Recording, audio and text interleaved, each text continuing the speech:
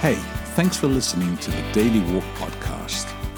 Just want to remind you that if you have any questions, any thoughts, any comments, or any prayer requests, you can go online to the Boulder Church website, which is at boulder.church. Send them along. Would love to hear from you. Otherwise, look after each other and live love.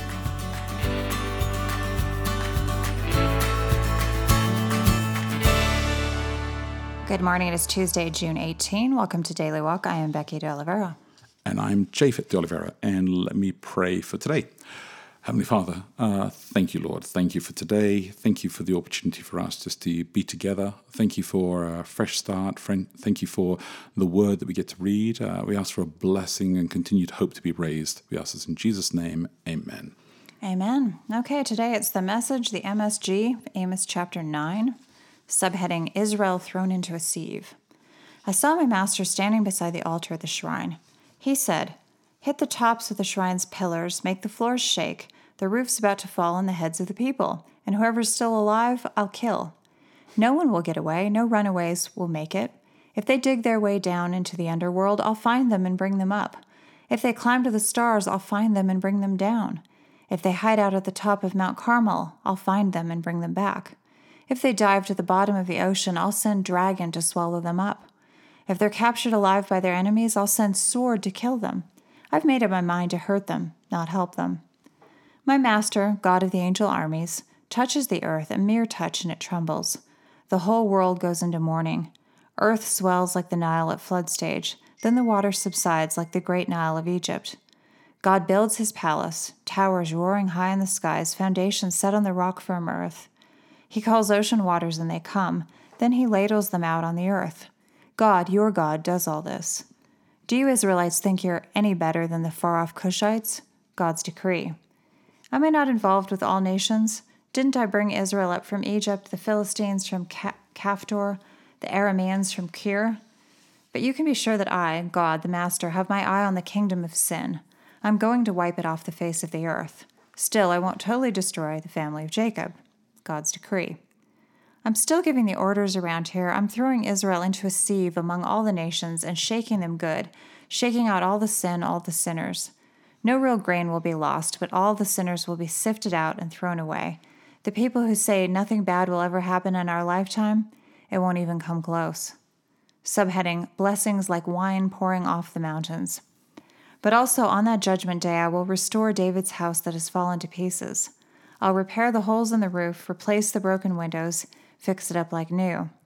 David's people will be strong again and seize what's left of enemy Edom, plus everyone else under my sovereign judgment. God's decree. He will do this. Yes, indeed, it won't be long now. God's decree. Things are going to happen so fast your head will swim, one thing fast on the heels of the other. You won't be able to keep up. Everything will be happening at once, and everywhere you look, blessings. Blessings like wine pouring off the mountains and hills. I'll make everything right again for my people Israel. They'll rebuild their ruined cities. They'll plant vineyards and drink good wine. They'll work their gardens and eat fresh vegetables. And I'll plant them on their own land. They'll never again be uprooted from the land I've given them. God, your God, says so. I like that paraphrase. That's good.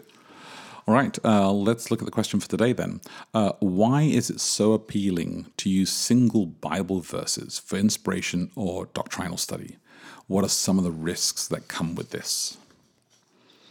Well, I think it's appealing partly because most of us are not biblical scholars. Most people have pretty full lives with a lot of things going on. Yeah, it's true. And yeah, I think that often we do like our wisdom to come in kind of sound bites, or things that could go on a bumper sticker, or things that are easy to remember that seem like, okay, this is my life's philosophy. You know, I have a few of those. You probably do too. I do too. So some people, for them, that's a Bible verse that they might quote. I once got this book. I actually still have it in my office, and I don't know if I'm going to keep it because as I'm moving my office right now, I'm thinking about which books I'm going to keep and which ones I'm not going to keep. But I bought this book, and as I opened it up and read the whole book, literally the only thing that was good about the whole book was one Bible verse at the very first chapter. Wow, and you actually read the entire book? I did, because I keep hoping it would get better. I kept on hoping it was just going to come back to like a point where it was like that, because the author had just found this one really great verse in the Bible, and then he opened up and a he great was illustration. trying to talk about the verse, but really there's nothing else to say because He the had verse nothing. kind of The says verse it all. said it all, and Well, that's the thing. I mean, there's that joke, the Dave Barry thing, that I always talk about, where preachers will try to extrapolate massive amounts. what are you trying to say? Not about you. So I'm talking about other preachers, all those morons out there who do this, where it just feels like, okay, come on, you're stretching the meaning there just a little bit. Becky and I used to do this all the time. I used to actually share my manuscript with you, right? And Did you? yeah, like the idea of what I was going to say before I preached, and it was just a horrible idea early on in our marriage, where I would I don't even remember this. You don't remember this? Where I'd share We've been what I married was for going to. so long that It was so long ago. massive. I stopped doing this because it was too painful. There are whole decades that I don't even It was remember too painful. anymore. Like, okay, the 90s, like, it's gone. I've had a number of head injuries. Oh man, yeah, no. But Lawrence Turner told us this really great story about preachers who do that actually, and he called it the Old Mother Hubbard Had a Cupboard, and then how preachers can actually just strip that down to talking about the empty cupboard at great length without anything to say.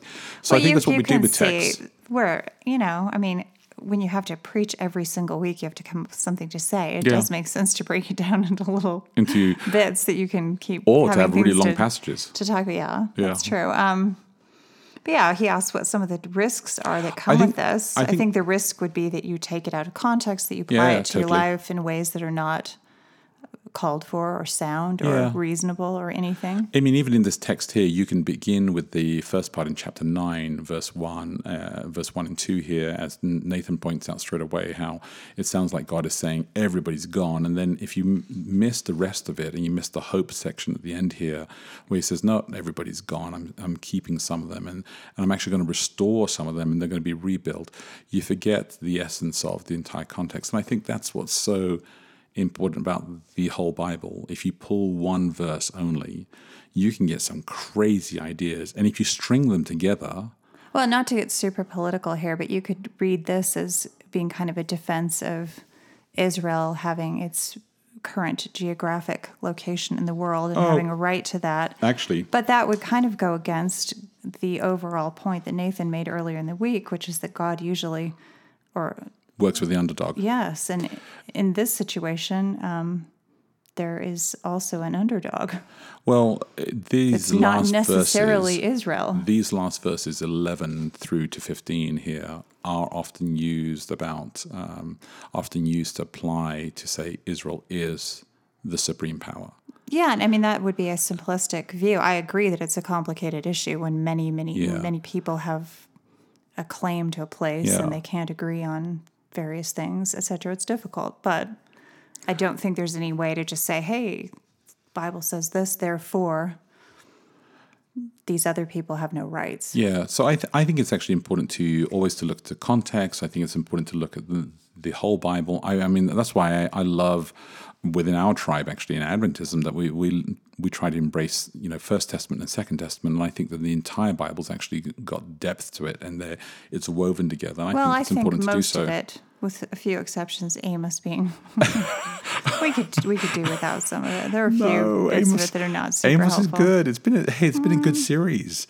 And the sermons have been great as well. The sermons have been good because the preachers have been talented people. Yeah. But the material that they've had to work with, and poor Nathan, I mean, poor my goodness. Amos. Poor Amos. It's his own fault for doing any of these things. He should have, what was his occupation? Shepherd. An olive tree grower? That was one of the things? Okay. No, it's good. All right, well, let me repeat the question one more time and we can think about this, because I'm sure you guys are going to talk about this with your friends as well. Why is it so appealing to use single Bible verses for inspiration or doctrinal study, other than Instagram and Twitter? What are some of the risks that come with this? Think about that. Talk about it with your friends. Look after each other. Live love, and we will connect tomorrow. Thanks for your support for the Daily Walk podcast. Wherever you are in the world, we just want to let you know that we're praying for you, and we're glad that you're praying for us too. If you can help us out by giving online, then please go to boulder.church/give and help this ministry actually make an effect on others as well. Keep us in your prayers, look after each other, and live love.